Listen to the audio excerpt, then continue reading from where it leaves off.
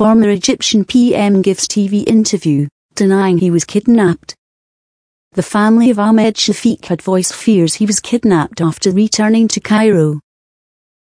The former Egyptian Prime Minister Ahmed Shafiq has given a phone interview on live TV, denying reports that he was kidnapped. Mr. Shafiq family had voiced fears of foul play, saying they were unable to contact him after he landed in Egypt. He was deported from the UAE on Saturday after 5 years in exile. The deportation came after Mr. Shafiq stated his intention to run for the presidency of Egypt in 2018. He said on TV he was now reconsidering the plan. Mr. Shafiq family issued a statement on Saturday saying they had been unable to contact him after his arrival in Egypt. Then on Sunday his lawyer, Dina Audley, released a short statement saying she had met Mr. Shafiq in a hotel in Cairo.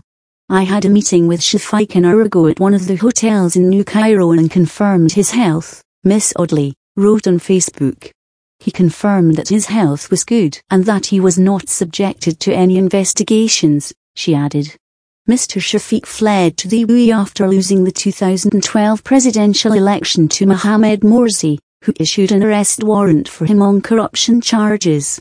Mr. Morsi was later ousted by the military and replaced by Abdel Fattah al-Sisi in 2014, while Mr. Shafiq was acquitted of the charges.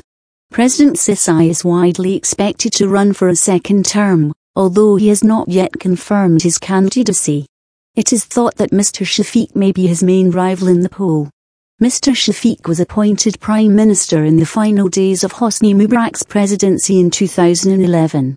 He stayed in post just 3 weeks after the Egyptian revolution ended, when he was forced to step down because of his links to the ousted president. Separately, another potential presidential candidate, Kol Ahmed Konsoa, has been arrested, according to Egyptian media reports. The colonel reportedly tried to resign from the military to make himself eligible to campaign for the presidency, but has had his request refused. The Al Masriyoun newspaper said he was arrested for an investigation into publishing a politically affiliated video and abuse of his military post.